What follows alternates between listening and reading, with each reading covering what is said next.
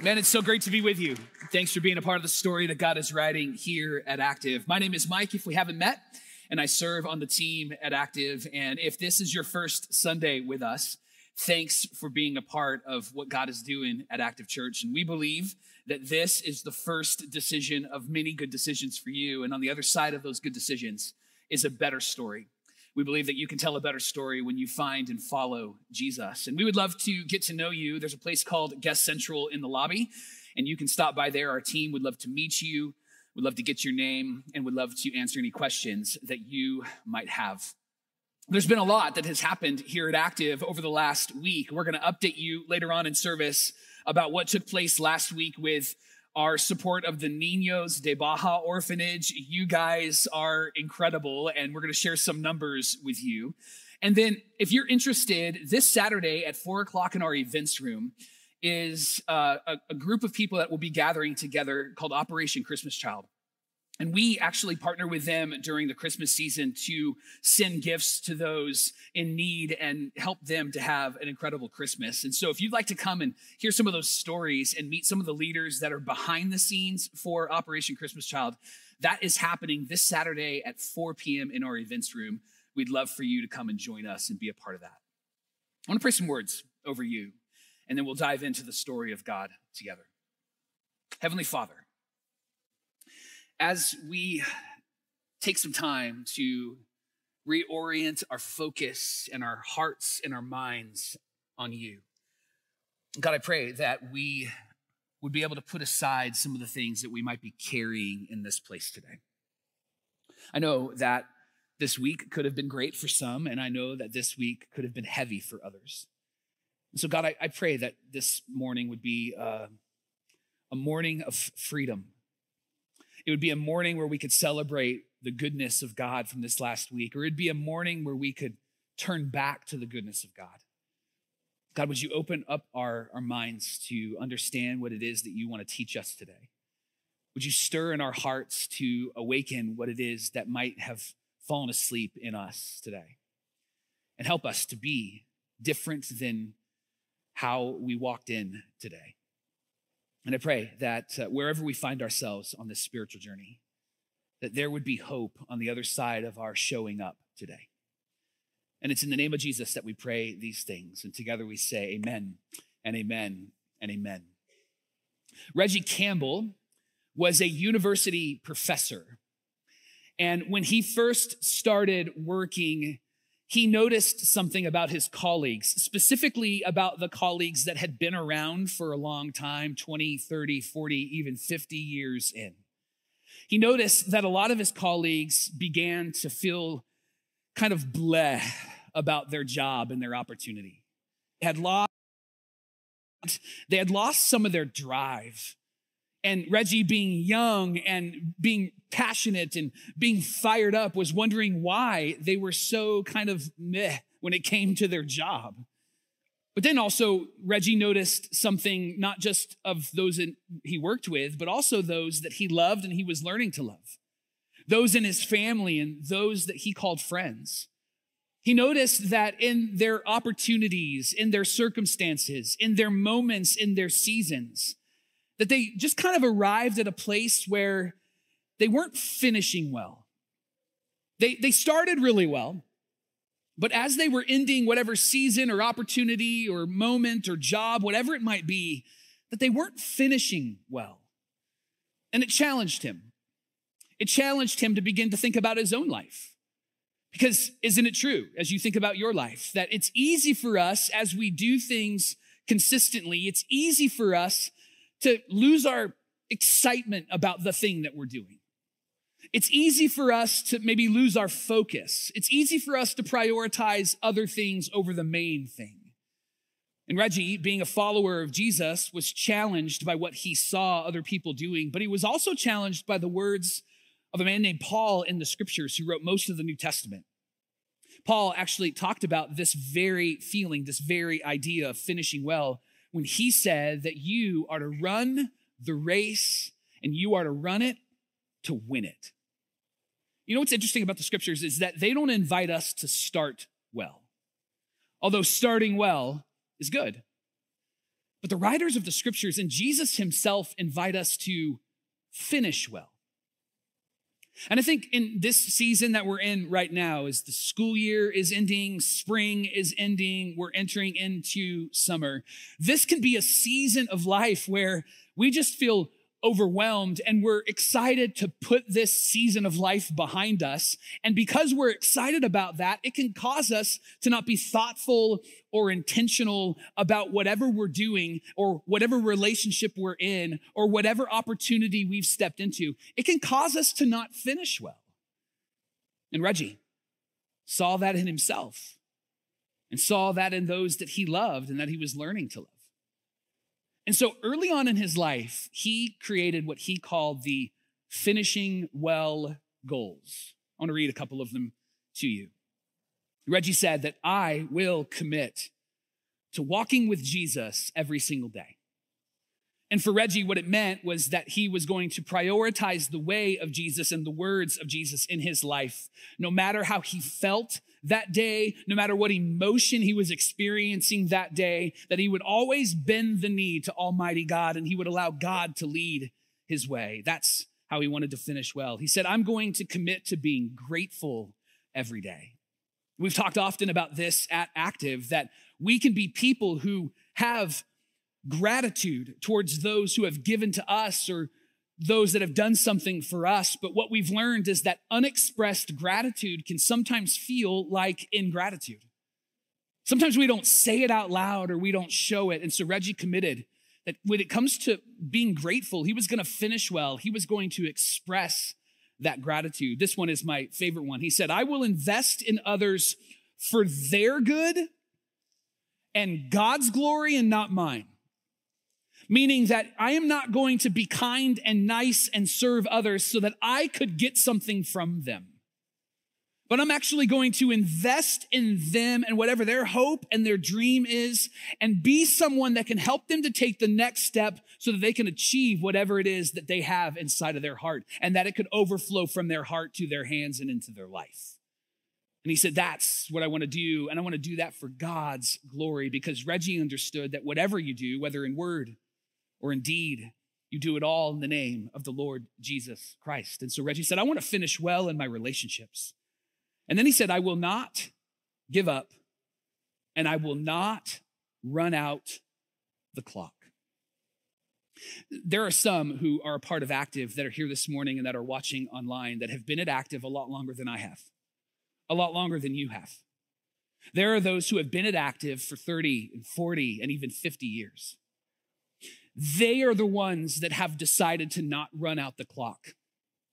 They are the ones that have decided no matter how hard it gets that they are not going to give up.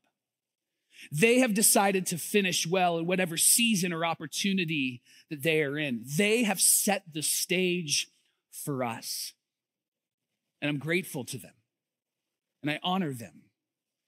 And I learn from them. And I would love for you to learn from them that we could set the stage for the next generation. We have a joke around here on our staff that those that take over for us, whatever year that might be, whoever takes over for me, whoever takes over for our team, it is going to be such a seamless transition from us to them because we have really knocked out a lot of issues and struggles so that they could actually just run with the keys to this place. Because we want to finish well. I want to finish well. I want you to finish well. And this isn't just talking about the end of your life. This is talking about the season of life that you're in. The opportunity that's in front of you, the job that you're working on, the thing that you're focusing on, the relationships that you're in. I want to finish well. Doesn't mean that we can't start well, but isn't it true that when we finish well, it actually helps us to start the next thing well? When you finish this season well, it actually sets you up for the next season to start well. I want to invite you today to consider what it would look like for you to finish well. To consider what it would look like for you in that moment, in that opportunity, in that job product, in that circumstance, in that relationship. To do whatever it takes to finish well. I want to challenge you to think about your life. And for some of you, You have a lot of life ahead of you. And for others of you, never mind, I don't want to talk about that, right? Like, you're not old, you're just mature, right? Like, and maybe the time is shorter that's ahead of you. I want you to finish well. And the reason why this is such an important conversation is that this is the conversation that Jesus has with John in Revelation chapter 13. This is what Jesus shows John next in Revelation chapter 13. So if you have a Bible with you or you have access to the Bible app on your phone, would you turn to Revelation chapter 13? We're going to start in verse 1. And as you turn there, let me reset this conversation in case you weren't with us the last few weeks or this is your first Sunday with us. We've been in a series called With You Always. These were the last words of Jesus to the first century Christians. And it was a promise. It wasn't just words. It was a promise that whatever they would do, wherever they would go, that God himself would be with you always. And this allowed those first century Christians to live irresistible lives that drew the attention of everybody around them, sometimes good, sometimes not so good, but it captured the attention of the world and they changed the world because they believed without a doubt that God was with you always. How would you live if you actually believed that? What would your life look like if you were confident that God was with you always? Maybe it would look like it looks right now, or maybe it would look very different. These aren't just words that Jesus shared to the first century Christians. These are words that he shares with you and with me. And telling the story of Jesus with our lives is the invitation that Jesus gives to you and me. And it's a story that John writes about in this letter of Revelation. John was sent to an island because he wouldn't die. They tried to take his life from him by torturing him to get him to recant his faith in Jesus, and he wouldn't. And so the Roman government sent him to an island, and it was on this island that Jesus shows up and gives John a vision, a dream of what heaven is like on earth. And so John begins to just write some things down. And what John writes down is wild. It's pretty crazy. It's filled with images and colors and descriptions because it's beyond his imagination and it's Jesus communicating. You want to tell the story of the kingdom of God. Here's what it looks like and here's what it sounds like. And so for the last few weeks, we've been walking through this letter of Revelation. And it brings us to Revelation chapter 13. And the invitation of this particular chapter is to finish well. In whatever you're doing, whatever circumstance you're in, whatever situation you are a part of, whatever opportunity that you hold in front of you, the invitation is to finish well.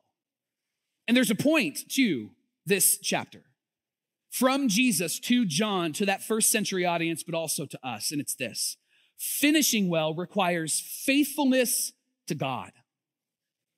Finishing well requires faithfulness to God, that we would be faithful to the God who is faithful to us. And we'll tease out what that means. But for a lot of us, as followers of Jesus, we've made the decision to trust in Jesus as our Lord, to believe and be confident that he is with you always. And so if you're a follower of Jesus, what we're about to talk about today is a non-negotiable for you. Like, this isn't something that you can go, well, I guess I can do it, or I guess I don't want to do it. If you choose to follow Jesus, what Jesus is about to share with John to that first century audience, but also to us, is that this is what it looks like to finish well. And it requires faithfulness to God. But if you're not a follower of Jesus, and there are many that come to Active here in the room and watch online, that are intrigued or interested in who Jesus is and what Jesus said, but they aren't sure about their belief in him or to choose to follow him. You have a choice like we had a choice. You have an option like we have an option to decide if you're going to be faithful to the God who's faithful to you or to be faithful to something or someone else. Because you can. Because God is not a God who demands anything of you. God is a God who invites you in. You get to decide what you're going to do with your story.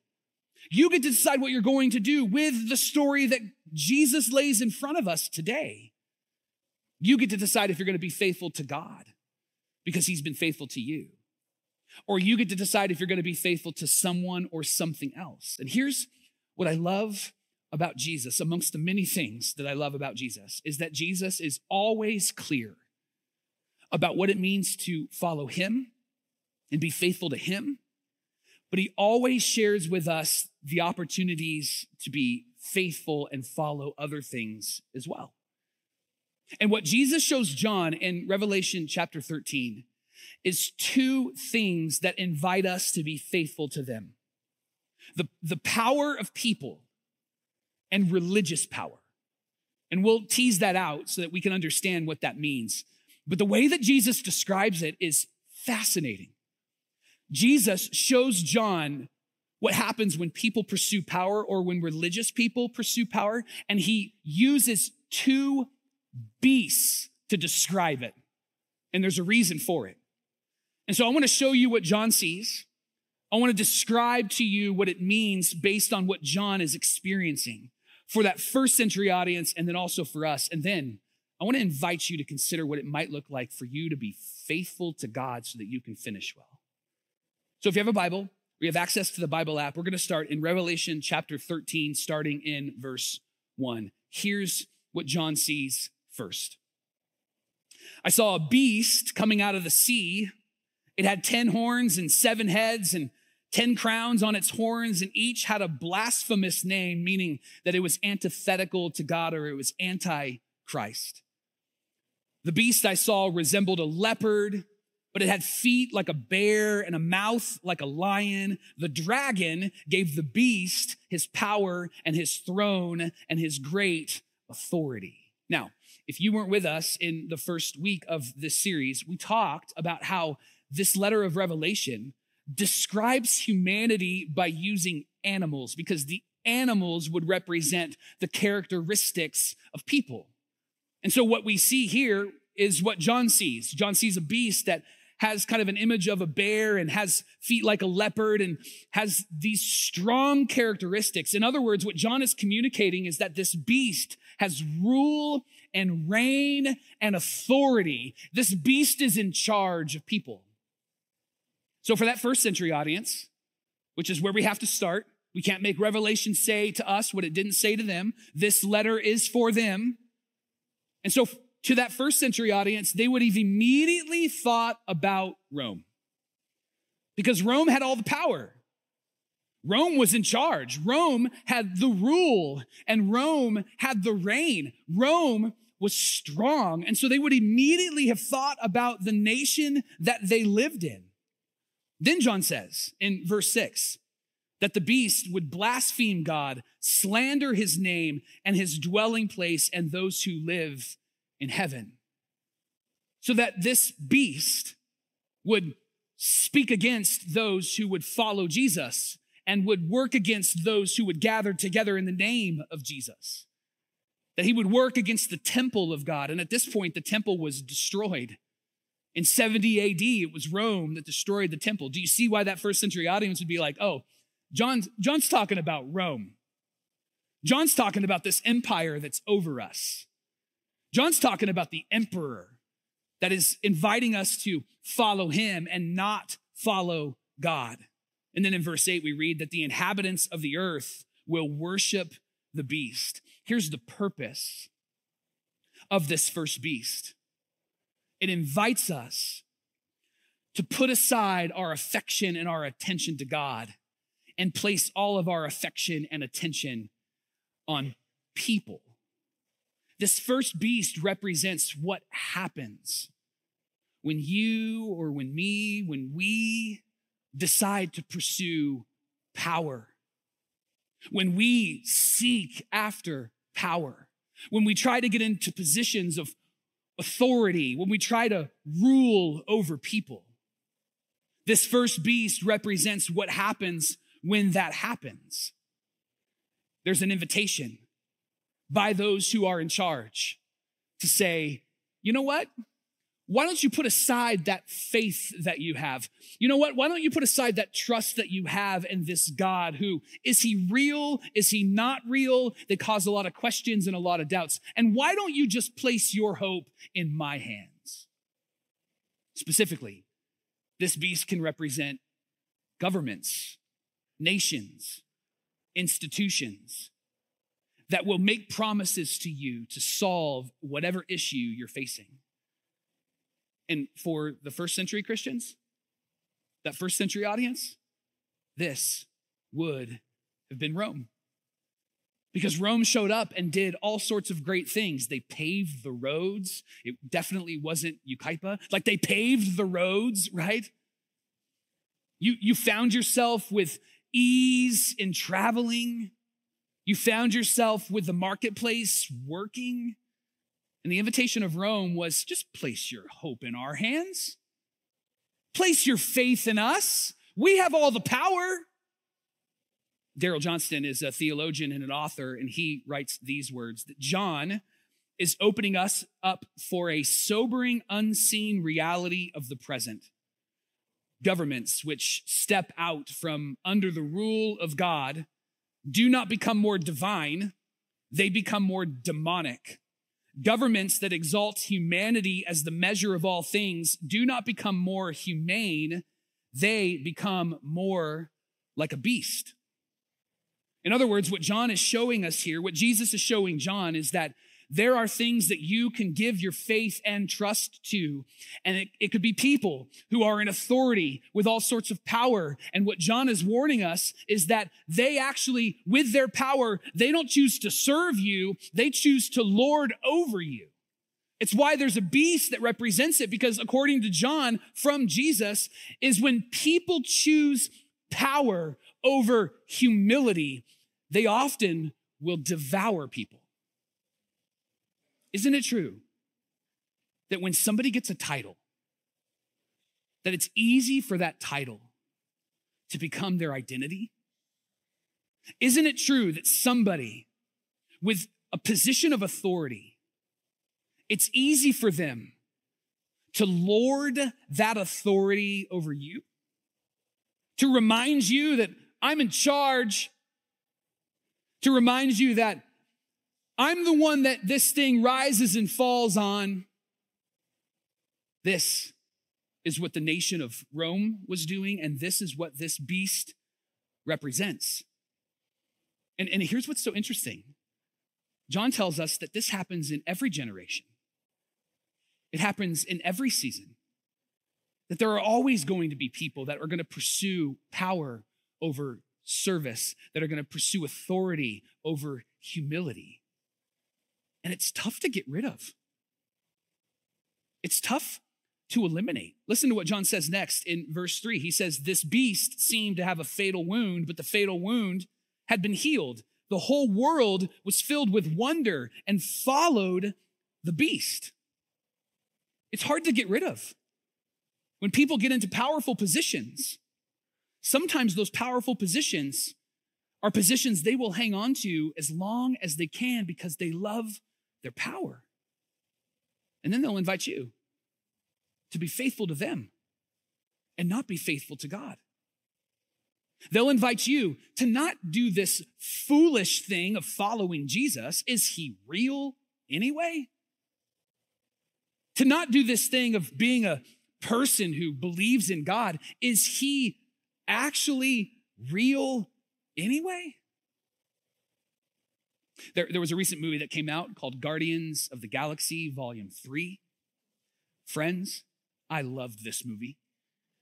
And if you're not familiar with what I'm talking about, I'm going to speak nerd to you for just a few minutes. And so if you could switch on that nerd, I know for some of you, you were like the jock in high school or you're super cool. If you could just come over to my side for 2 minutes, it'd be so great. This movie is about the Guardians of the Galaxy. They're in the Marvel Cinematic Universe. And this movie has a villain named the High Evolutionary. And the High Evolutionary is someone who is trying to perfect creation. He would take created beings and in his mind, perfect them. But what you find in this movie is that this villain was actually devouring creation, harming and hurting those that were under his control, under his rule, and under his reign. And there's a moment in this movie where he's trying to achieve his purpose, and he is eliminating life on a planet that he created. And one of his staff sees what's happening, and so she confronts him and says, "For God's sake, would you stop this and not take any more life?" And the high evolutionary stands in front of her face to face and says, "There is no God. It's why I had to step in." That's what this beast represents, the first beast that John sees. It's people who go, "Did God answer your prayer?" No, it's because he's not real. Did God move on your behalf? No, it's because he's not real. And we see this play out in our culture in really specific ways. Like, for example, how about the narrative that surrounds thoughts and prayers? There's a narrative that surrounds thoughts and prayers in our culture, and the narrative isn't good. There are many people who do not believe in God or follow Jesus that can't stand that phrase. And so I'm going to give you two thoughts on that, and then we'll move forward. First thought, the reason why many people can't stand that phrase is because people who are in authority, people who seemingly have all of the power, have decided to hide behind that phrase. When there's crisis, when there's tragedy, they don't take action. What they do is send thoughts and prayers. To which I would say, as a follower of Jesus, and I would invite you to say the same thing, how dare they? And how dare we use thoughts and prayers as a way of hiding ourselves from actually doing what Jesus has invited us to do? How dare those that are in charge, who could make decisions to maybe move things forward, how dare they hide behind that phrase, thoughts and prayers? No wonder there are people who do not follow Jesus, who do not want to follow Jesus, and do not believe in God. No wonder they're frustrated with that phrase, because anytime there's a tragedy or a crisis, this phrase gets thrown out, and often it's because they don't want to take action. Those in charge, those with power, don't want to take action. They devour us. Are you with me? Now, second thought. The reason why I would say how dare they and how dare we use that as a way of hiding is because prayer is one of, if not the most important thing that you and I have in our tool belt as followers of Jesus. The scriptures say that God is close to the brokenhearted. Do you know how God draws close to the brokenhearted?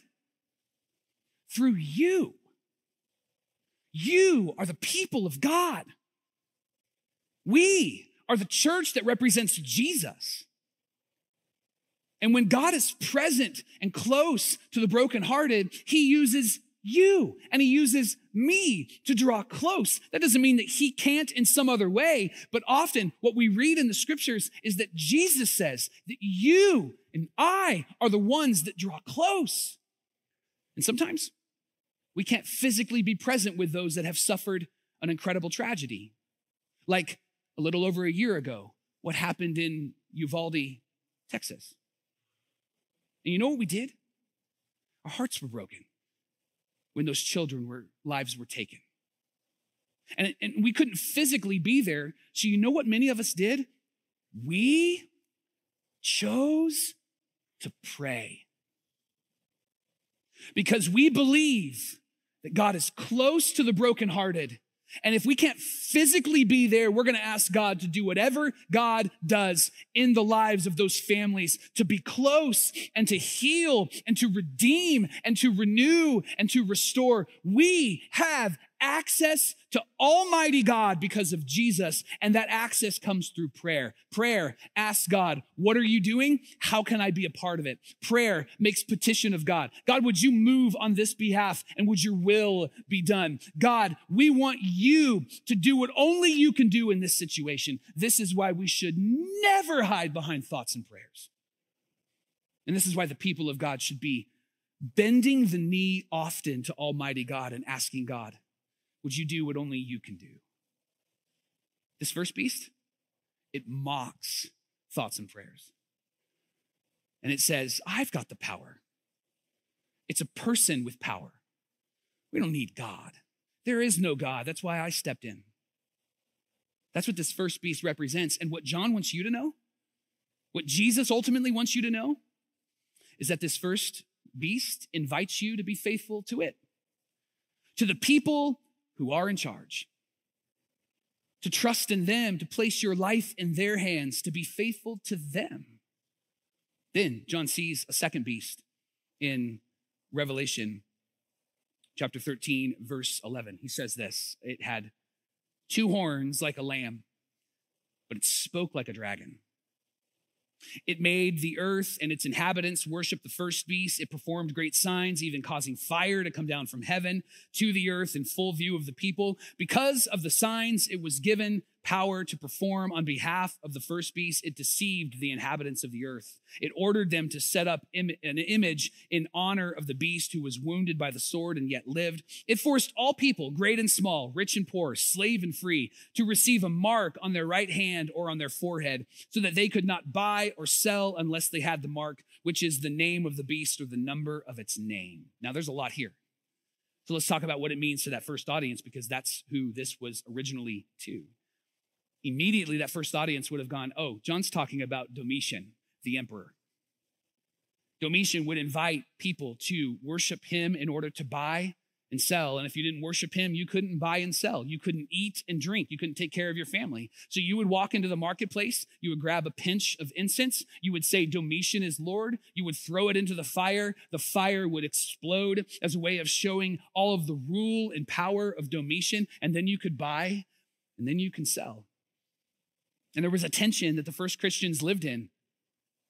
The first tension was from that first beast that, oh, let's trust the people in power. But the second tension that they felt was that they're not only wanting us to be faithful to them, they're wanting us to worship them. And so for that first century audience, this was the emperor. But for us today, this beast represents what happens when people who are religious seek power. When people in positions like mine want all the power. And that's when people get devoured. You know, the church has actually grown a whole lot faster and been a whole lot more effective when it didn't have power. When there wasn't somebody making rules and laws to force people to follow Jesus, but instead the irresistible life that the people were living as they followed Jesus and honored Jesus, that's when all eyeballs were on them, and that's when people were intrigued. That's what's happening in China, and that's what's happening in Iran. You don't hear about it. And the reason why you don't hear about it is because the people who have the power are squashing it. But what happens when religion and religious people seek after power is they devour people. And some of you know exactly what I'm talking about, because you have a story from your history about being in a church and interacting with someone who is in my position and how they mistreated you or dishonored you, how they taught you that they were the ones that could help you to find and follow Jesus instead of you being able to do that in your own power and in your own might. Instead of them being an advocate for you, they decided that they were actually going to just do it for you. And if you wouldn't allow them to do it for you, they would tell you that you're not godly, you're not good, whatever the story might be. There are so many stories of people with wounds from church that have shown up here. And our commitment to you is to always care for you. Our commitment to you is to always serve you. And our commitment to you is when we get it wrong, because we will, we'll ask for your forgiveness.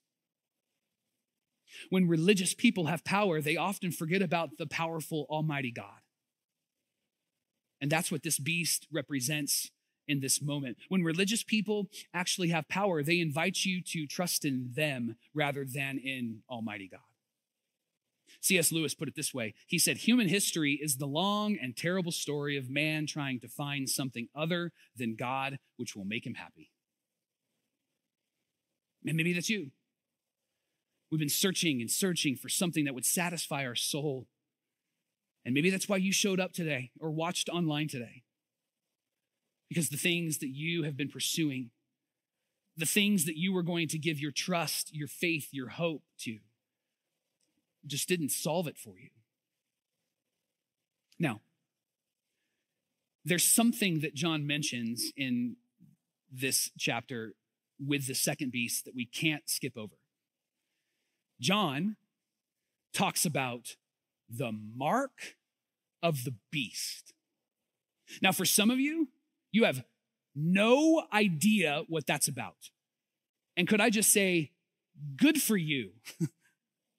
Because for those of you that are Christians, we have made this something that it's not. There is a narrative in the Christian world that the mark of the beast is something that's coming, that will come from someone who will force it upon everybody. So over the last few centuries, Christians have decided that the mark of the beast was something that was being offered to the community, and they're like, not gonna take it. Like, for example, there was a narrative around the COVID vaccine that it was the mark of the beast. Now, we're not here to debate whether you took it or whether you're not. That's up to you. But I just want to be very clear with you. John is not talking about the COVID vaccine. There's also a narrative about like it'll be a chip that gets placed in your hand. And then, I don't know if you've seen it, but like the last few years, Amazon has created stores where you could walk in and if you have the chip in your hand, you could just swipe your hand and you could buy your groceries. And Christians all over the world are like, I read the book. I don't want that, right? John is not talking about a microchip in your hand. Did you know that at one point, social security numbers were thought to be the mark of the beast? And then when credit cards were invented, they were thought by Christians to be the mark of the beast. And the narrative was, well, it says very clearly that it's going to come from people in power, so like the government. And I don't want the government to track me. And we say that while we're holding our phones. Good morning, Mr. President. We're glad you're inactive, right? So what the heck is this? What is John talking about? Well, remember, this is for them. This was written to them first, and we have made it about us. So John talks about the forehead and the right hand. And the first century audience would immediately go, oh. But you and I will go, what? What is he talking about? Let me take you back to what's called the Old Testament in the scriptures. Moses was one of the first prophets who helped lead the Israelites out of slavery in Egypt. And Moses was the first prophet to give the law of God to the people, the 10 Commandments. And the law of God, in Moses' opinion, was to be something that would shape your life and dictate the things that you would do. And so Moses actually communicates on behalf of God to the people of God in a really specific way about the law of God. Here's what he says in Deuteronomy chapter 6, verse 6. It reads this way: "These commandments that I give you today are to be on your hearts. Impress them on your children. Talk about them when you sit at home and when you walk along the road and when you lie down and when you get up." And then listen to this next verse. "Tie them as symbols on your hands and bind them on your foreheads." John mentions three things: heart, hands, forehead. Let the law of God be in your heart. Let it change and shape your character. Let the law of God be on your mind. Let it influence the words that you say. And let the law of God be on your hands, and let it impact the life that you live. So much so that they wanted this to happen in their lives, that they would actually take the written scriptures and tie it around their foreheads like a bandana and put it on their hands like a bracelet to be reminded that they are the people of God and this is how they should live. One theologian, J.K. Beale, put it this way: the forehead represents ideological commitment, and the hand, the practical outworking of that commitment. So, do you want to know what John is talking about when he's talking about the mark of the beast? He's not talking about something that's going to happen. He's talking about something that is happening. He's talking about an ideological commitment that you have in your mind and how you live that commitment through your hands. In other words, John is saying you can be marked by the Spirit of God and have love, joy, peace, patience, kindness, goodness, faithfulness, gentleness, and self-control overflow from your life and tell the story of Jesus from your life. Or you can be marked by those in power. You can be marked by the beast, and you can live with pride and ego and selfishness, and you can keep it all to yourself and not think about anyone around you. Friends, hear me. When John is talking about the mark, he is talking about an ideological commitment that is lived out. He is talking about you holding it in your mind and living it out in your hands. This is what John is talking about. It's not something that's coming, although it could be coming still. But it's something that's happening right now when we decide to either put our faith in God or put our faith in something other than God. The invitation is for you to consider who you will put your faith in so that you can finish well. And then John is feeling the tension like you might be feeling the tension. Because for some of you, you're like, I've never heard that before. I just want to be clear with you. This isn't Mike Frisch's opinion. This is what over 90% of scholars and theologians and historians would say about what John is writing. So you might ask, well, where did we get all of these thoughts? And where did we get all of these stories? We got it in the last century, in really the last 50 years. One, from a book that's fictional, and two, from interpretations of people like me who wear microphones on Sunday and assume that they're correct. But what John is talking about to that first century audience is, hey, be smart, be wise about who you bend the knee to. You can bend the knee to people in power, but they cannot save your soul. But if you bend the knee to Almighty God, he will save your soul and give you life. And it could be something that you hide in your mind and you live out through your hands. So John's feeling the tension. John goes, so in light of all of this, what do we do? And Jesus speaks up. Jesus says in verse 10 of Revelation 13, this calls for patient endurance and faithfulness on the part of God's people. There's that word, faithfulness. Prioritizing our perspective, our affection, our attention on Almighty God so that we can finish well whenever we get to the finish line. In life, in relationships, in moments, we focus our attention on God and allow God to be our strength and allow God to be our wisdom and allow God to be our voice. And then John gives us three really specific ways forward to be faithful so that we can finish well. Let me give you 3 steps. First, faithfulness to God requires a serious pursuit of holiness. Holiness might seem like a big word to you. It's really not a big word. It's a great word that describes what God can do and what only God can do. See, a lot of us as followers of Jesus, we try to live holy lives. We cannot. Holiness comes from God. It's a life that is set apart. It's a life that we call telling a better story. God is our strength, and God is our courage, and God directs us.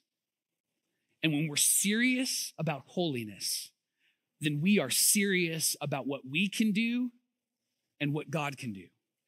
Meaning that we confess when we mess it up, and we confess when we need God, and we confess our desire for a better story. Confession is not something that you should be afraid of. Confession is something that empowers you to follow Jesus in the best possible way. Those first century Christians, they were confessors. Some of you have a Catholic background, and so confession is connected to like a priest or a leader. But the confession that we read in the scriptures is confession directly to God because of our relationship with Jesus Christ. But don't discount confessing to each other, because that's when accountability and responsibility and ownership rise to the surface. You want to be serious about holiness? Don't ignore it, confess it. Because then that's when the stirring of God does his greatest work in you. Listen to what Tim Chester writes. He says this: the difference between a person who grows up gifting, the difference is what each has planted into the soul of his or her own heart. Holiness isn't a mysterious spiritual state that only an elite few can reach. It's more than an emotion or a resolution or an event. Holiness is a harvest. You know how you can grow things, the work of God in you? When you confess. And this will allow you to finish well, because you won't be carrying around anything that you weren't created to carry around when you confess. Second thought, faithfulness to God requires living a life of repentance. Repentance is literally you not doing what you once did, but now doing what God has invited you to do. Taking that ideological commitment of the work of God in your heart and in your mind and living that out, not in your own strength, but in the strength of Almighty God. Repentance says, all of my attention and affection go to God. It's why we sing. It's why we teach from the Word of God. It's why we pray. It's why we read the Word of God. It's why some of us fast and practice fasting on a regular basis, not so that our bodies look good, although go ahead, look good. I want you to look good, but also so that we can hear from God in those moments when we need desperately to have the voice of God speak to us. One theologian, Peter Wagner, put it this way: God's purposes may be thwarted or they may be accomplished depending on obedience of his people and their willingness to use the weapons of spiritual warfare that he has provided. God is powerful enough to win any battle, but hear this: but he has designed things so that the release of his power at any given moment of time is often contingent upon the decisions and the actions of his people. You want God to move in your life? Then confess. You want God to do great things in your life? Then live a life of repentance. Not where you're excusing the things that you want to do, but that you are actually surrendering the things that you want to do so that you can follow Almighty God, that you can tell the story of Jesus with your life. Those people that are attractive to you, those people that live irresistible lives, those people that you're like, man, I would love to do it like them. You know what they have inside of them? You know what they're doing right now? They're confessing and they're repenting. They're choosing the way of Jesus and they're prioritizing that. They're serious about it because they want to finish well. Last thought. Faithfulness to God requires radical hospitality for everyone. Some of you have great entertaining spaces at your house because you're an entertainer. You're good at it. You're much better than me. And that's why I love when we get invited. And that's why I love when you invite others. But hospitality is different than entertaining. Entertaining is more about the host. Hospitality is more about the guest. Here's how Jesus put it. Matthew wrote this down. Jesus said, or follow him. Are not even the tax collectors doing that? They were the worst of the worst in that time. And if you greet only those that are your own people, what are you doing more than others? Don't even the pagans do that? What Jesus is saying is you can entertain. Entertaining is fun. But if you're going to be hospitable and if you're going to be serious about being hospitable, then you need to know that it's not just you being kind to those who are kind to you. That the people of God are people that step into spaces that are awkward and uncomfortable. And that can be hard. But it's the reality of what it means to care for ourselves first. This may be why you struggle with tithing or with generosity or with serving, because hospitality is something that you're struggling with. Hospitality takes courage because it takes a willingness to risk. Most of us know what true hospitality feels like. It means being received openly, warmly, freely, without any need to prove ourselves. It makes us worthy because our host assumes we are worthy. This is the kind of hospitality that we have experienced from God, and God asks that we go and do likewise, particularly to the alien or the foreigner among us. Do you want to finish well? Finishing well requires faithfulness to God. And finishing well begins when you bend the knee to Almighty God. And when we are faithful to God, he is faithful to us. And so the invitation from Jesus to John, to the first century audience, but also to you and to me, is where will you place your hope? Who will you give your life to? And for many of us, that choice has been made, and it's Jesus. And these words are a reminder of why, so that we can finish well. But for some of us, we're still on the fence. We're still debating on what we should do with this story. And the invitation from Jesus to John, to us, is to lean in the direction of Jesus. So that in this moment, this opportunity, this circumstance, in this life, you could finish well. You could tell a better story. So what I'd love to do is invite you to make one of two decisions today. For some of you, you have trusted in Jesus. You call him the Lord of your life. And because of that trust, you have decided to follow him with your life. But you've done it in a very private, quiet sort of way. The beautiful part about the work of God is that it cannot stay within us. And so in just a couple of weeks on Father's Day, June 18th, we are celebrating baptisms. Baptism Sunday is one of my favorite Sundays at Active because it's an announcement publicly that Jesus is Lord of your life and mine. And I want to invite you to consider getting baptized. Look at me, eyes on me for just a moment. Some of you have been putting this off because you don't think that you're worth God's time or worth God's love. And could I just say one thing to you? Stop it. Because what we read in the scriptures is that it's not up to us. It is up to God, and God has chosen you and invited you. And so today you need to sign up to get baptized at Guest Central. So after service, walk directly to Guest Central. Tell them, I'm getting baptized on the 18th, and they'll give you all the information and they'll sign you up. If you're watching online and you want to be a part of that, then you can sign up online. But there's a group of you that maybe before you get baptized, you need to figuratively in your heart with your knees, like bend the knee to Almighty God by trusting in him. And so I want to pray some words over you. And I want to lead you through a moment where you can talk to God, where you can say some things to God, where you can be faithful to the God who's been faithful to you. And then we'll celebrate in this place by saying amen, and we'll sing a song together. So if you would you pray with me? Heavenly Father, as we consider what it means for us to finish well, may we be people that will not do it under our own strength, and may we be people that will not turn to other people and place our hope and our faith in them, but may we be people that turn to you. And for some of us, we need to make a decision to trust in you. And so in this space, in this moment, in your own heart, in your own mind, would you say these words to God? Heavenly Father, I trust in you. I believe in Jesus. And I receive his forgiveness. And I acknowledge that he resurrected from the grave.